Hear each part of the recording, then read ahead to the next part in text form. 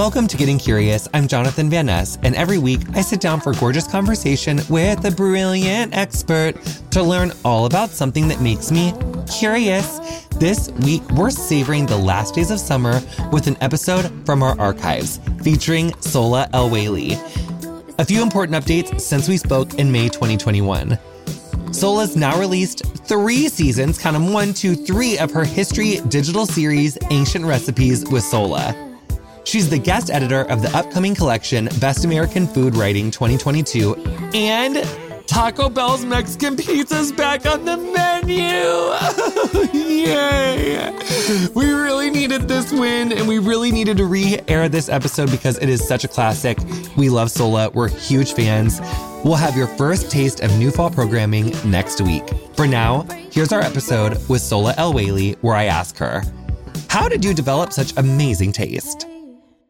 Welcome to Getting Curious. This is Jonathan Van Ness. I'm so excited for this gorgeous guest who I have been just really watching for a hot minute. We love, welcome to the show, Sohla El-Waylly, who is, if you've been living under a rock, a recipe creator, a writer, and a video host. She's currently a resident expert at Food 52 and a contributor to New York Times Cooking and the host of Ancient Recipes with Sohla. How are you, Sohla?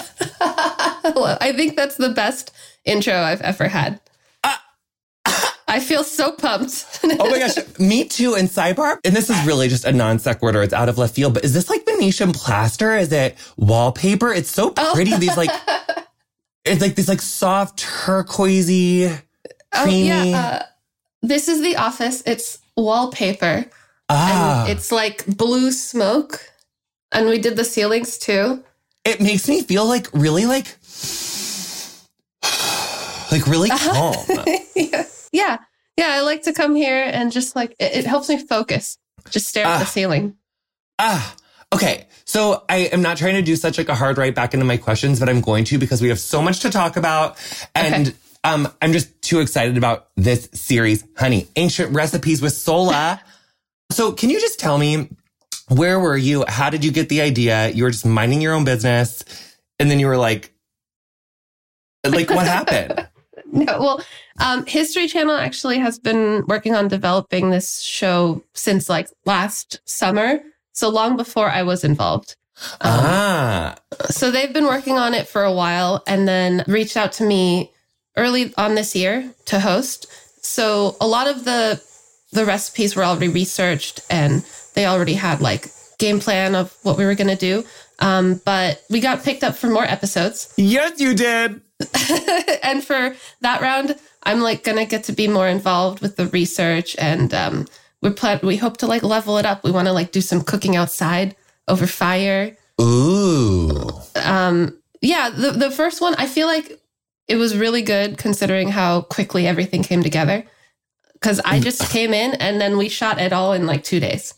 Well, I'm not at all surprised that History Channel pegged you to host it because you are a very versatile cooking queen. You do it all. You know how to do all the things. So I feel like that's important because a lot of these recipes are very varied, different styles, different things.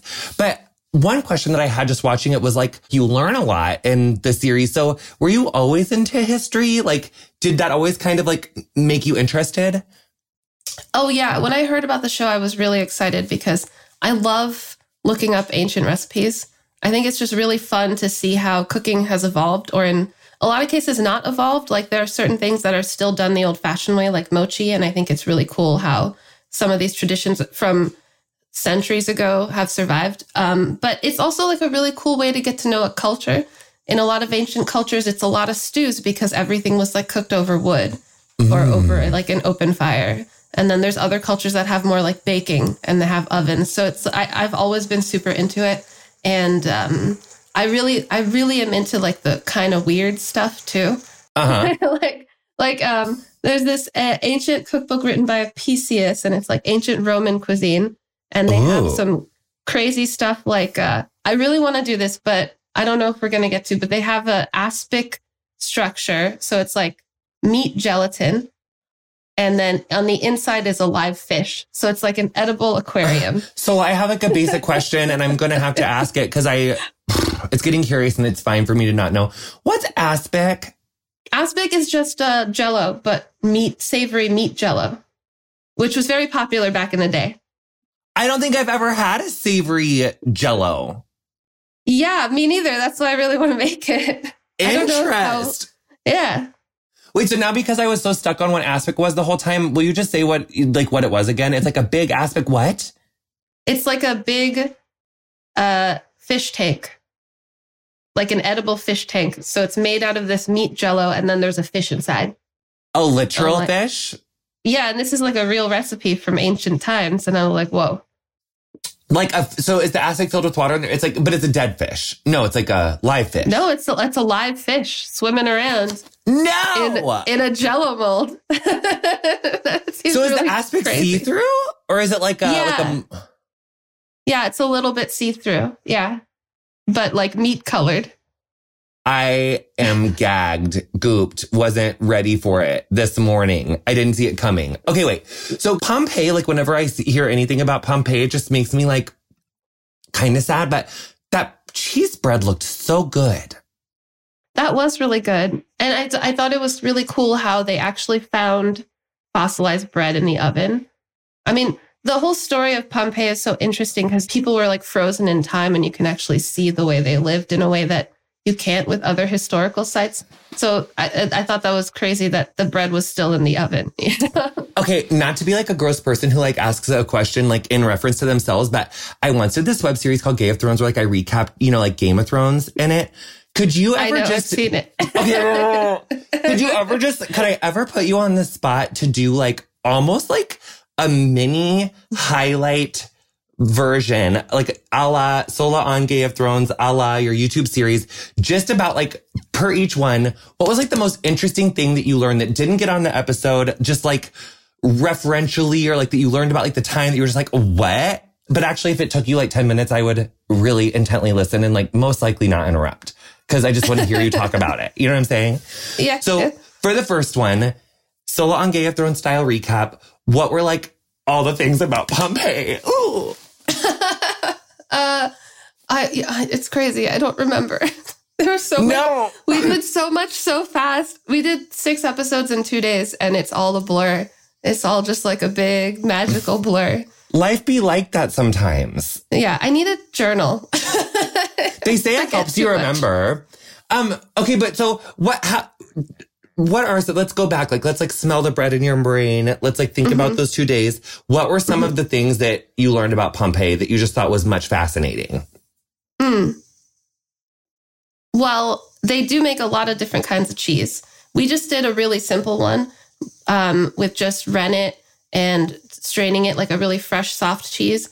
But I thought it was interesting how like that's still how you make cheese today, There's so many things that are still the way you did it back then. And it was super simple, but really delicious because we got really good high quality goat milk. We tried to make it like the way they would actually do it.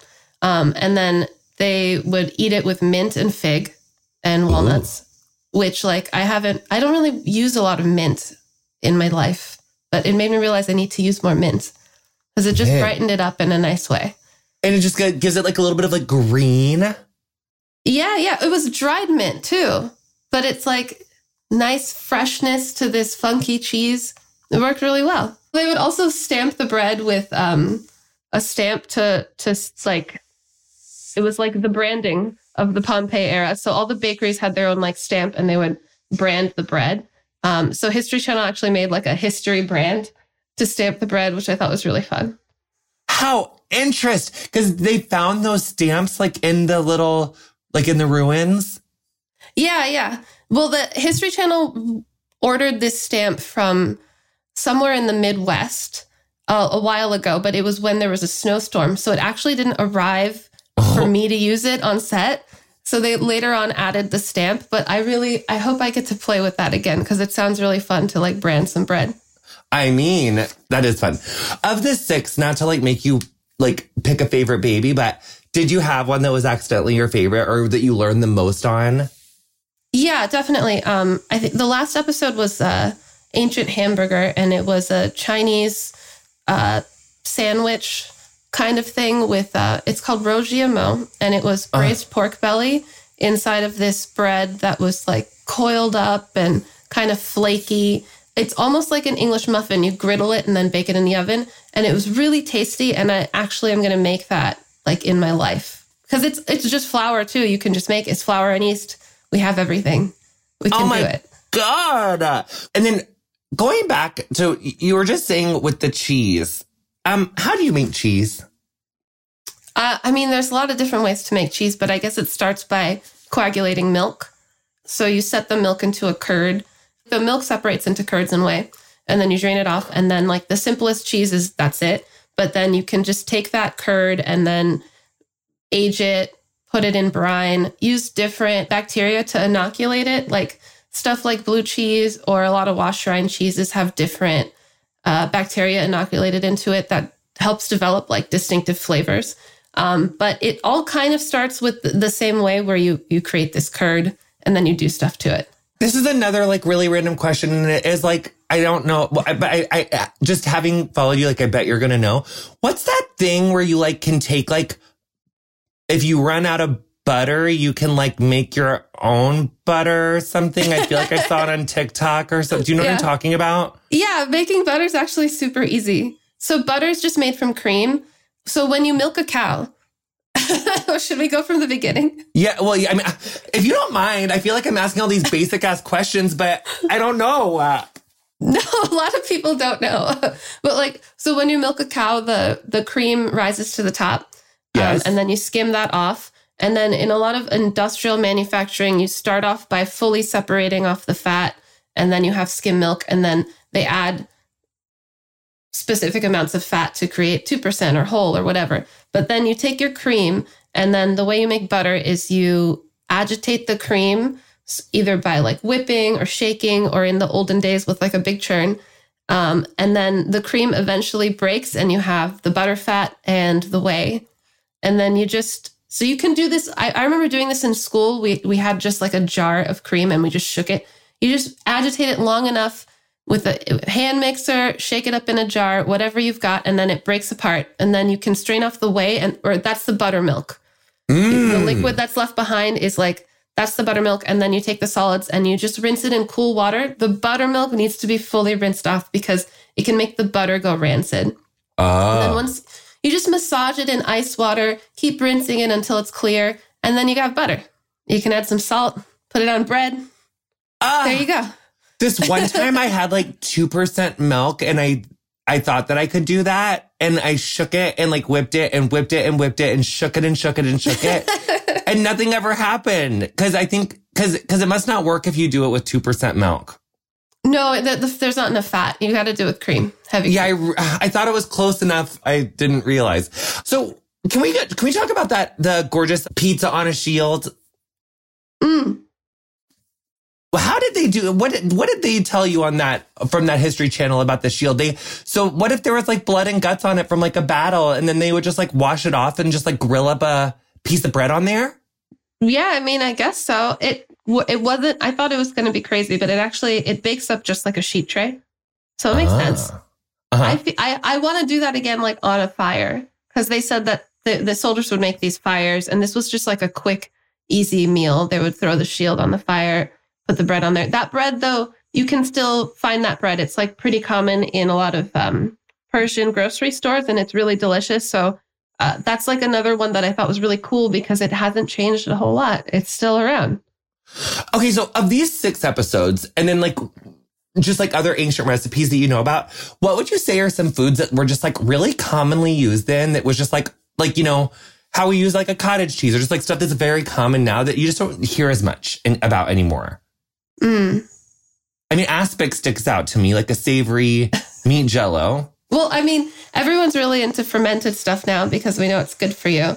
And I really want to make garum, which is this fermented, it's kind of like ancient Roman fish sauce. And they would just like, I've never made it before, but I read some like ancient recipes for it. And it just sounds like you let a bunch of stuff rot for a really long time. And then you strain off the liquid and use that. And I'm like, that sounds cool. I want to try that, because that's pretty much fish sauce. You just salt some fish and it hangs out and it ages. And then you strain off that liquid and it's like magic. So I think garum would be really fun to try. And then I also really want to try one of the ancient ketchup recipes. Is that maybe in the works is that one of the ones that you really want to do? Yeah, we're still figuring out. We're definitely going to do like a grilling blowout for the summer. And we're trying to figure out exactly what we're going to do. I really want to cook a whole lamb over an open fire, but I think we have to figure out the permit situation for that. Yeah, because you don't want to like start like a whole situation, honey. Like you lose a leg and then it like, knocks the steak over and then like it's like a fire. Yeah. We can't have it. Yeah, you got to keep it safe. But I do feel like you could do it. I feel like you can do it. Put your mind to it. Yeah. In South America, they do this thing where you flay a whole lamb and put it, like Game of Thrones style. Yes. Just like and then you put it on you stretch it out on a wooden thing, and then you just have the lamb near the fire and you just keep rotating it and slowly cook it. I would love to try that. Yes. It might be a little intense. No, but it's gorgeous. I mean, I just have to yeah, it's weird. Like I was I read that book Skinny Bitch when I was like 23, and then it like traumatized me, and I didn't eat any animal products for like 4 years until this one day. I walked past this like chalkboard that said steamed clams with butter sauce. And next thing I knew, I was at that bar and I was hoovering down steamed clams with butter sauce like they were running away from me. And then next thing I knew, I was like eating a steak. And then next thing I knew, I wasn't a vegan, and I've like never looked back. That was like, so, but still sometimes I think, whenever I hear about it's interest. It's just, but then it's still interest. And also like I fucking wear leather. So like, what am I talking about? You know what I'm saying? Okay, so I feel like you're adventurous with the stuff that you try. Where you're like, okay, garum, like I'll do some rotted fish stuff. Like I want to cook with that because like you're very sciencey because you really know all the things. But do you have like ever like it's gross, but then you just like do it anyway? And what was like the most hardcore time where that ever happened? Or do you just not think things are gross because you're so sciencey? Well, I there are certain things like certain raw things that I'm like I have a little bit of trouble with, but I'll try it anyways. Like, I don't really like raw squid or raw octopus. And I know that it is like a traditional cuisine in a lot of places, but it's just so much chew. I don't like stuff that's a lot of chew. It's like, and then there's this other thing, sea cucumber.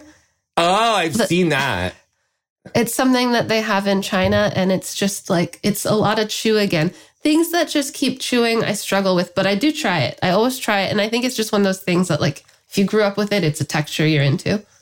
Because it's comforting. You just have to like, yeah. Okay, so most favorite food ever of yours? Most favorite food? You could do like a top 5 if it's too hard, or like a top 3. I eat a lot of cheese. I love cheese. What kind of cheese is your favorite? Are you like a blue queen? Are you like a cheddar queen, Swiss queen? What kind? I like a nice washed rind, like aged cheese. Like my favorite is Jasper Hill Farms Harbison. And when you get it, like when you let it temper really nicely overnight, you slice off the top and you can just like spoon it out. And it's just like fondue instantly. Can I just say, usually I'm not embarrassed asking what words mean, but there's been like 16 words that you use that like I just tempers. Like that just means like we let something get room temp. Yeah. Cheese in particular is best if you let it come to room temp before you eat it, because then you can taste all of the aromas are just like more alive if you let it take the chill off. But like if I'm being honest, a lot of times I eat cold cheese because that's a lot of planning. It's true. I mean, I keep definitely the cheese in the fridge, and sometimes you just got to make like some cheese and crackers right away. What would you say for people that are like new to cooking? Like they're just like brand new up in their kitchens. Like they're like, maybe they really resisted in like 2020 and they were like, I don't want to cook stuff at home. And now they've just started, or they're just still beginners. What are like the things that people do as beginners where you're like, don't do the meat and the vegetables on the same cooking thing without cleaning it? Or like, what are like the biggest things that people do? You're like, oh my God, that's food poisoning waiting to happen. Or like, that's going to be horrific.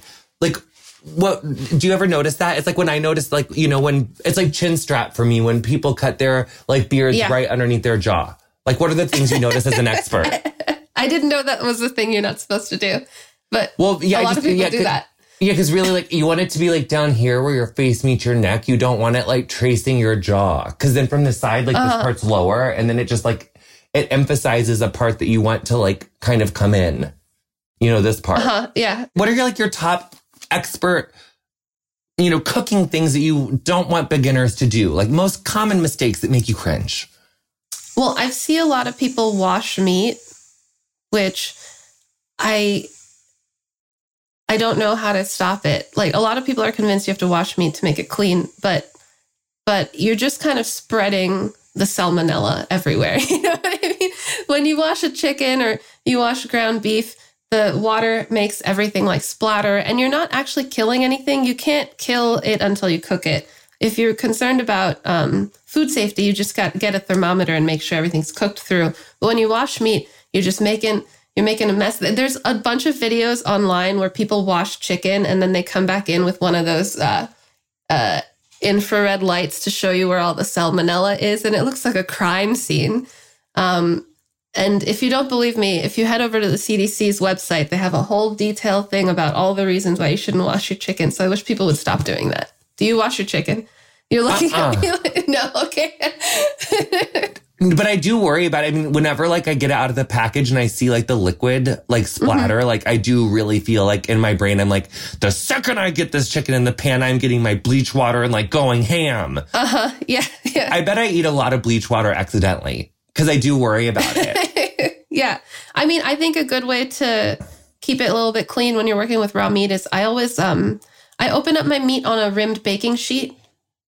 So that it'll just like catch all the juices and it doesn't run all over the place. And then I put it right onto another rimmed baking sheet with a rack. And then if it's feeling kind of wet, like if you didn't get a air chilled chicken, sometimes it's a little wet. It's good to dry it off with a paper towel because it's just going to brown better. So when our chicken's very wet, because sometimes when you do get it out, it is just wet up in that pouch. Yeah. We do want to kind of maybe pat that off with a paper towel. Yeah. It's going to help you get a really nice sear. It's going to get nice and brown and crusty. But always dry your meat. Never wash your meat. Always dry your meat and you'll be in a good place. Okay. I have been having this issue with like mashed potatoes. How do you do a mashed potato?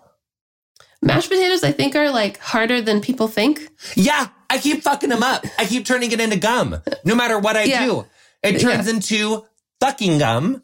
And all I want is mashed taties. Very nice homemade mashed taties. What am I doing? Well, are you using russet potatoes? I use any potato. I boil them and then I strain the water and then I mash it to oblivion, and then it's ruined every time. Well, I like to use like a creamy, like a Yukon Gold potato, but russets are good too if you want like a fluffy kind of situation. And I think it's going to take longer, but the best way to make mashed potatoes is to cook it in the oven with the skin on. But it does take forever. Like lay down a bed of salt, prick your potatoes. Put your potatoes on the salt and then let it roast until it's nice and tender, and then cut it in half and scoop out the flesh. And it like concentrates the potato flavor, dries it out so you can add more cream and butter. I'm shook. And then once you have your cooked potato, don't overwork it. The best thing to use is a ricer. So it looks like a giant garlic press. You put your potato chunks in there and push down, and it pushes it through these little holes. So you get a nice mashed potato without going in too many times. So if you break up the cell walls of potato, it releases all this starch and it starts to get gluey. Like the worst thing you could do is try and do it with a hand mixer. I've seen some people do that. That's like instant glue. That's it's literally what I use. It's either that or a blender. Hand mixer? Yeah, like the immersion blender, like yes, and it's glue. It's like glue, and it's like always ruined. You're better off using a fork or a potato masher. Well, I'm thoroughly gooped and obsessed with that. I have another question about like food things. I love oysters and obviously like, we're not going out to eat as much and hopefully like, in vaccination land, that's going to change. What about trying like adventurous different things that you like at restaurants, but you like, I don't even know where to buy a fucking oyster. Yeah. Yeah. I mean, that's kind of what we've been doing a lot because we miss eating out. So we're trying to recreate it at home. And there's been a lot of new companies that sell stuff online. So you could like get fresh fish delivered. There's this one company that used to supply exclusively to restaurants, but because of the pandemic, they've started to sell to home cooks. This is not sponsored. I don't work for them. It's called Regalis Foods. But if you want to get like any kind of fancy thing and like splurge, that's the place to go.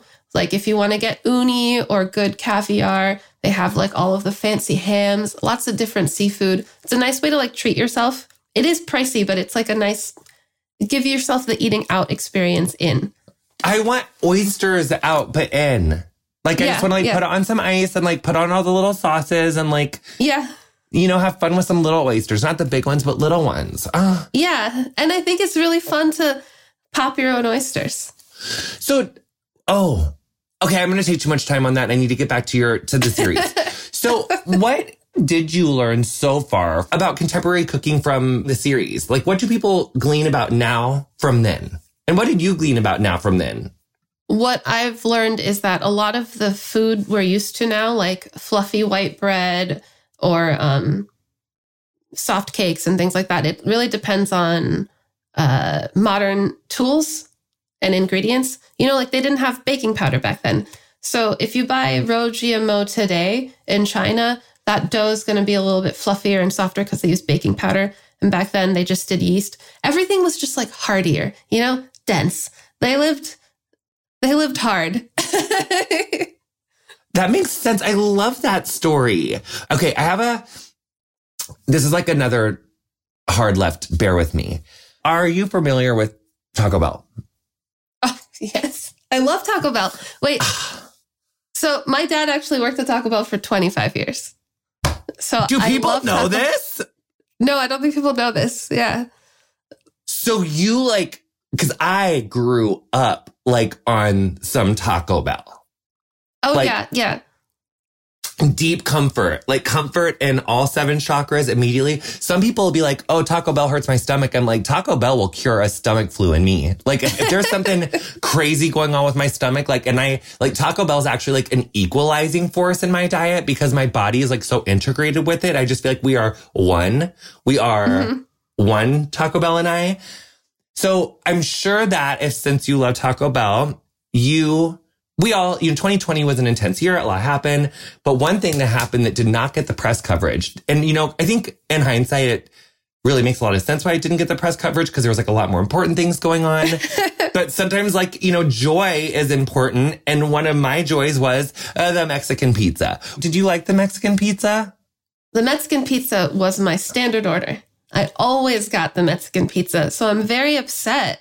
I don't know, like, why did they get rid of it? They have all of the ingredients to make it. I honestly cannot wrap my head around it to the point where it just occurred to me, we should probably try to get like some executive from Taco Bell who makes those decisions and like get them on Getting Curious and give them the Judge Judy riot act and really just do you can't handle the truth. I don't know what they're thinking. It just doesn't, it's a great menu item. It was crispy. It was soft. It was that and the double-decker taco are the two things that I can't get over. And I think what that tells me is that like I do love like crunchy but soft at the same time. But again, the question is, I swear to God, I can ask questions. I do this sometimes. How can we recreate a Mexican pizza? Is it even possible? How do they source those? I don't know if it's like cheap ingredients that taste expensive. I don't know if it's cardboard cheese. I don't know. I don't know if it's NASA meat. What is it? Or is it just normal meat? What is it? I don't know if it's meat. Some like dehydrated cardboard chopped up with some garlic powder.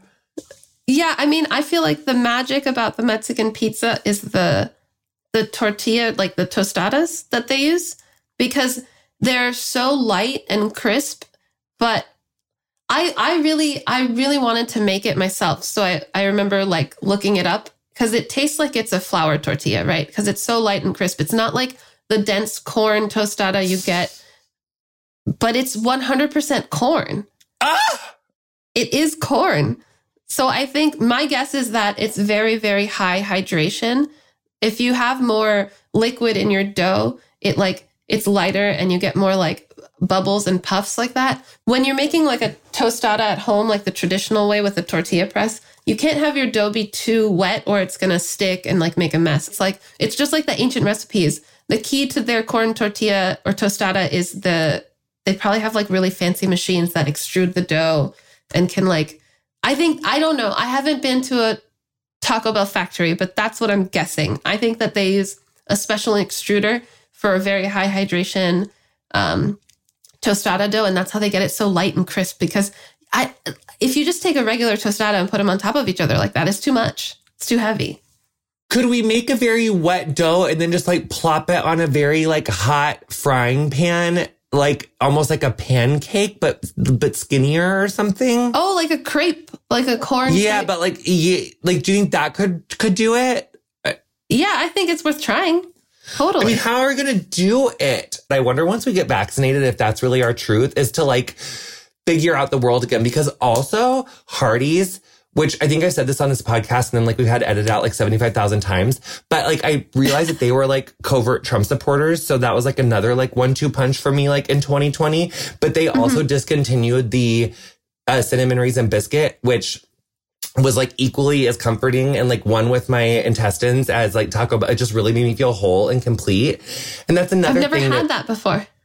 It, so it's like, like bacon, egg and cheese biscuit, like a breakfast biscuit that like an American one, not a British one, like that you would get at like a fast food place. So it's a fluffy buttermilk biscuit, but infused with tons of cinnamon, sugar, and then raisins, and then covered in a liquid hot. If you touch it when you first get it from a Hardee's, like it will fucking take your skin off. So do not touch it. And sometimes like the outside of that icing would form like a very light filmy case. And then there would be a volcanic magma breakthrough of the liquid hot icing from the inside that would burgeon out and like would burn you. But it was so worth it. Like I have had blisters on my hands in so many different eras from trying to like palm a cinnamon raisin biscuit like whilst driving because I couldn't even wait to get home. Just coming unglued. Yeah, they're gorgeous. And now I've said it to you and you probably won't ever have one because they were fucking discontinued and replaced with a shitty basic cinnamon roll that they've never even had before. I'm off track.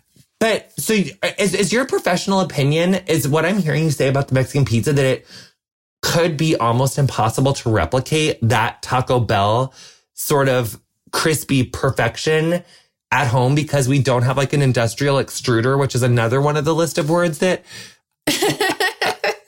I think that like, unfortunately with so many of these fast foods and like packaged goods, it's so hard to recreate at home because they're just heavily dependent on machinery, you know? But I want to try. I really want to try. I like the idea of going for like a batter.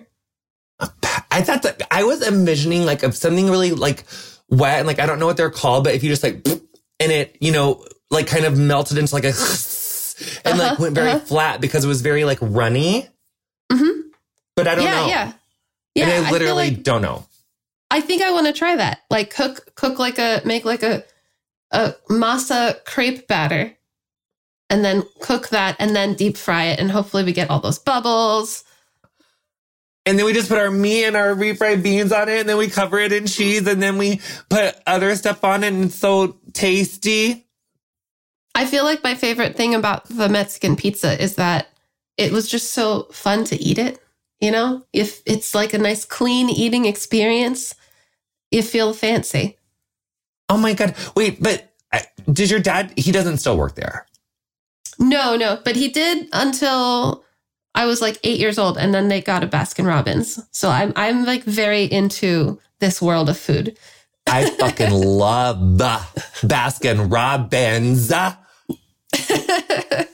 You really had like no wonder you turned out to be obsessed with food. You just had like access to like some of the most tastiest American classics. Like Taco Bell and Baskin Robbins, it's a wrap.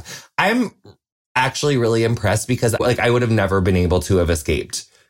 I really wouldn't have. So congratulations. I'm like, that's major.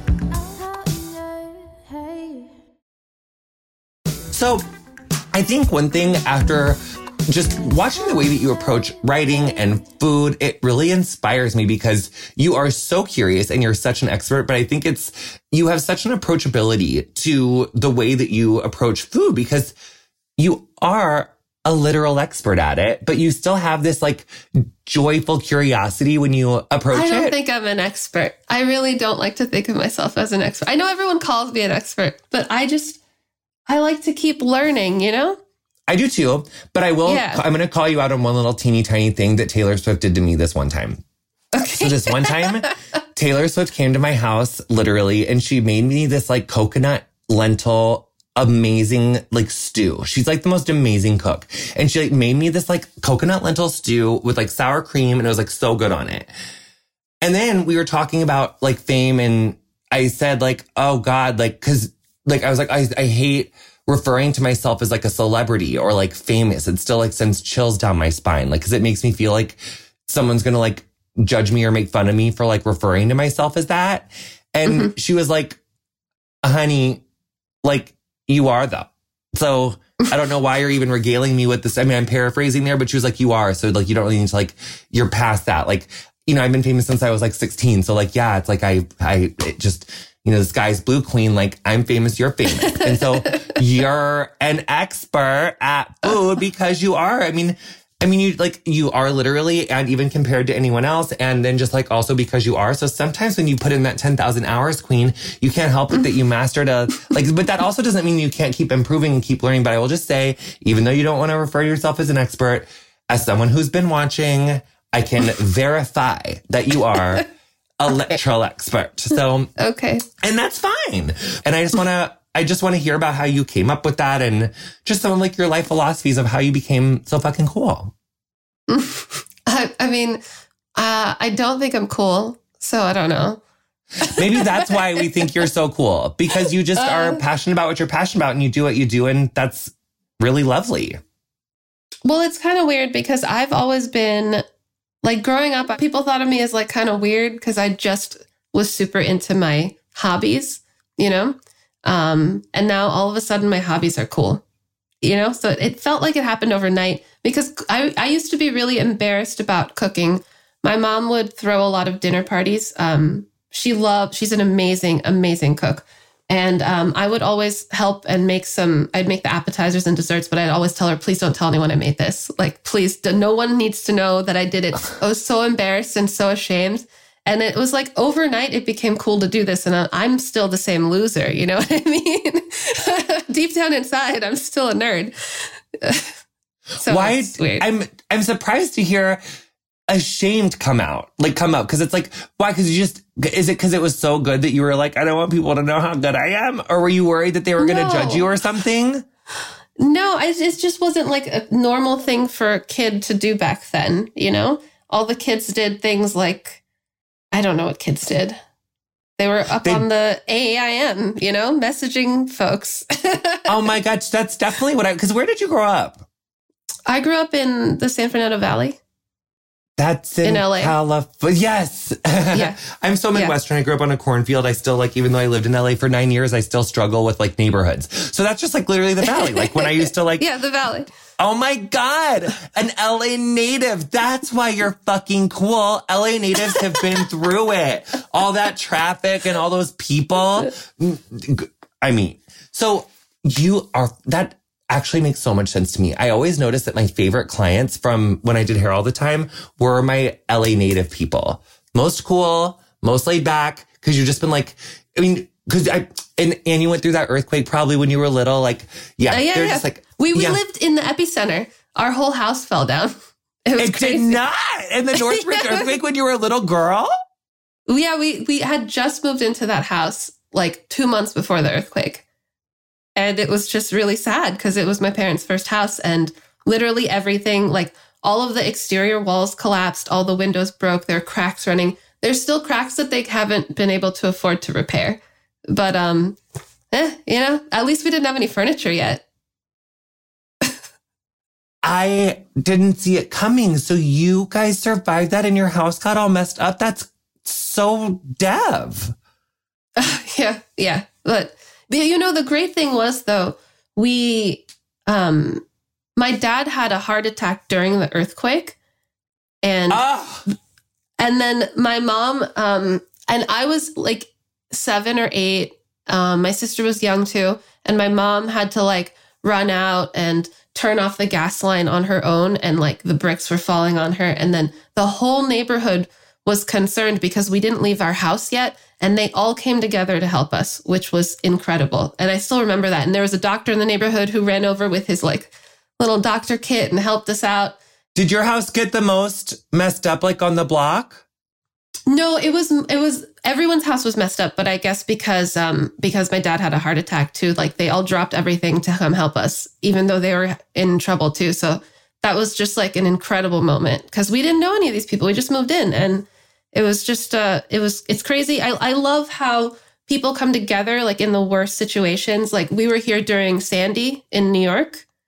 And it was just like the most beautiful thing. Everyone who had power put power strips out so other people could charge their phones. I don't know. Whenever stuff like this happens, it makes you realize everyone's great. You know what I mean? That is so sweet. I didn't expect to have that moment in our interview. Sorry. Didn't see it coming. I will say, no, I know I love it. But I will say this. I hope that from our first time getting to like really chat, and I hope it's the first of very many, it reminds me of my little cousin Sullivan. She's so cute. She was like the student council president like 16 million years in a row. She's so funny. So she has an older sister who's my same age. And we used to like make up dances, and we were like, you can't learn the dance with us because you're not like, you're like 2 years younger. And like we were like mean to her when we were like little, because like, like little kids are mean. And then all of a sudden, like 2 years later, she was just like, fuck you. You guys aren't even that cool. And I always have felt like I've always been like reasonably sure since I was like 10 and she was 8. And like, she's way cooler than we will ever be. And you and my little cousin Sullivan like are giving me similar vibes. Like you actually, that has always made you cool, that you knew what your passions were and that you knew what like made you really like, interested. And I also think that we're the same age because I think I was also 7 in 1994. Oh yeah. Were you born in 1987? In 1985. Oh, I think you were like 9. Maybe I was 9. Yeah, I don't know. But whatever. We're still like very same generationally. That's so cute. So, okay, now I think I only have 2 more questions. What is the thing that you want more people to learn? This is a very different question, but learn or try when it comes to cooking. I think the main thing, I feel like it's hard right now if you're learning how to cook because of social media. I think it's like too much of an influence on people. And I think a lot of people are like stunted because of it because you're really concerned with making stuff look nice. And I want people to try ugly food. Ugly food is delicious and it's like getting forgotten. Things like stews and braises, they don't get any love. It's, like video killed the radio star. I feel like social media is killing the cook because we're just worried about making things that look pretty. And a lot of delicious food doesn't look pretty. So I want people to try stuff that they're not going to photograph, Go make some Japanese curry, Yes, which also, I'm obsessed with that answer so much I can't stand it. But that also brought up another question I forgot to ask. What is mochi? What is that? Because I love it. But what is it? Mochi is crazy because it's just rice. It's just rice that's pounded. I think it's so cool because you're just taking this one thing and just doing something to it and it turns into something totally different. But wait, that frozen like strawberry mochi or that frozen little ball of like ice cream stuff. Mm-hmm. That's rice? Well, the ice cream is ice cream, but like the chewy dough around it is made with just rice. So it's a short grain rice that's very sticky. And then traditionally you just pound it and pound it and pound it. But nowadays people make rice flour and then hydrate it. And it just has this like chewy, sticky texture. And I actually like after doing that episode, some people reach out to me to tell me that they actually have mochi in other cultures too. I didn't even know, but in Bangladesh and India, a lot of the regions there have a kind of mochi that they make with the first harvest, early harvest rice. They don't have the same kind of sticky rice, but the early harvest rice, I guess you can pound and get a similar texture. So I thought that was really cool that they have the same thing in so many different places. Oh my God, I love that. That kind of reminds me of Elizabeth Gilbert's book about like how like if you look through history, there's been like a lot of incredible ideas, even like before telephones and before internet, like that populated at the same time, like across the world from each other. Like just to kind of illustrate like human connectivity. Okay, so Yogini Recess, is there anything that we would just be like remiss? Well, like what's coming up for you? You're going to do another series of gorgeous ancient recipes with Sola. But is there any like Yogini Recess that you would just be remiss not sharing with us that we like just didn't go over? I'm working on a book. That's happening. When's it out? Do we know? Well, the goal is for it to come out next fall, but I just keep going down these like rabbit holes, like, and I don't get anything done. I'll be like, I just discovered this cool thing about rye flour, and then I'll just like go into this rye flour. Like, I was thinking I want to do a series on my Instagram called Sola Procrastinates, where I'm supposed to be working on my cookbook and I just like find something else interesting that I just keep digging at it. Maybe people will be interested in that. I don't know. I would watch it. I totally. Are you a scheduler? Do you like to schedule, or is that not like your thing? I do. I start the week with a schedule and then it completely goes away because I like to go with what I'm the most like interested in the moment. And sometimes you don't know what it's going to be until you start working. Oh my gosh. When your book is a #1 best fucking seller because it's so good because you realize that like that's how you create best, will you please like let me interview you like what's on your tour? I want to do this like every week. This is great. I feel it. So I love you so much. Thank you so much for giving us your time and coming on the show. We love you so much. I can't wait for this episode. I can't wait for the next episodes of your series. I just love you so much and thank you so much for your time. Thank you so much for having me. I'm such a big fan. So this is great. I'm a big fan of you. I want to cook for you one day. That's the goal. We will have to cook together in New York. When I'm there, we have to hang. Yeah, for sure. And we'll cook. I'm into it. Yeah. You've been listening to Getting Curious with me, Jonathan Van Ness. Our guest this week was Sola El-Waylly. You'll find links to her work in the episode description of whatever you're listening to the show on. Our theme music is Freak by Quinn. Thank you so much to her for letting us use it. If you enjoyed our show, introduce a friend and please show them how to subscribe. You can follow us on Instagram and Twitter at CuriousWithJVN. Our editor is Andrew Carson. Getting Curious is produced by me, Erica Ghetto, and Zara Krim.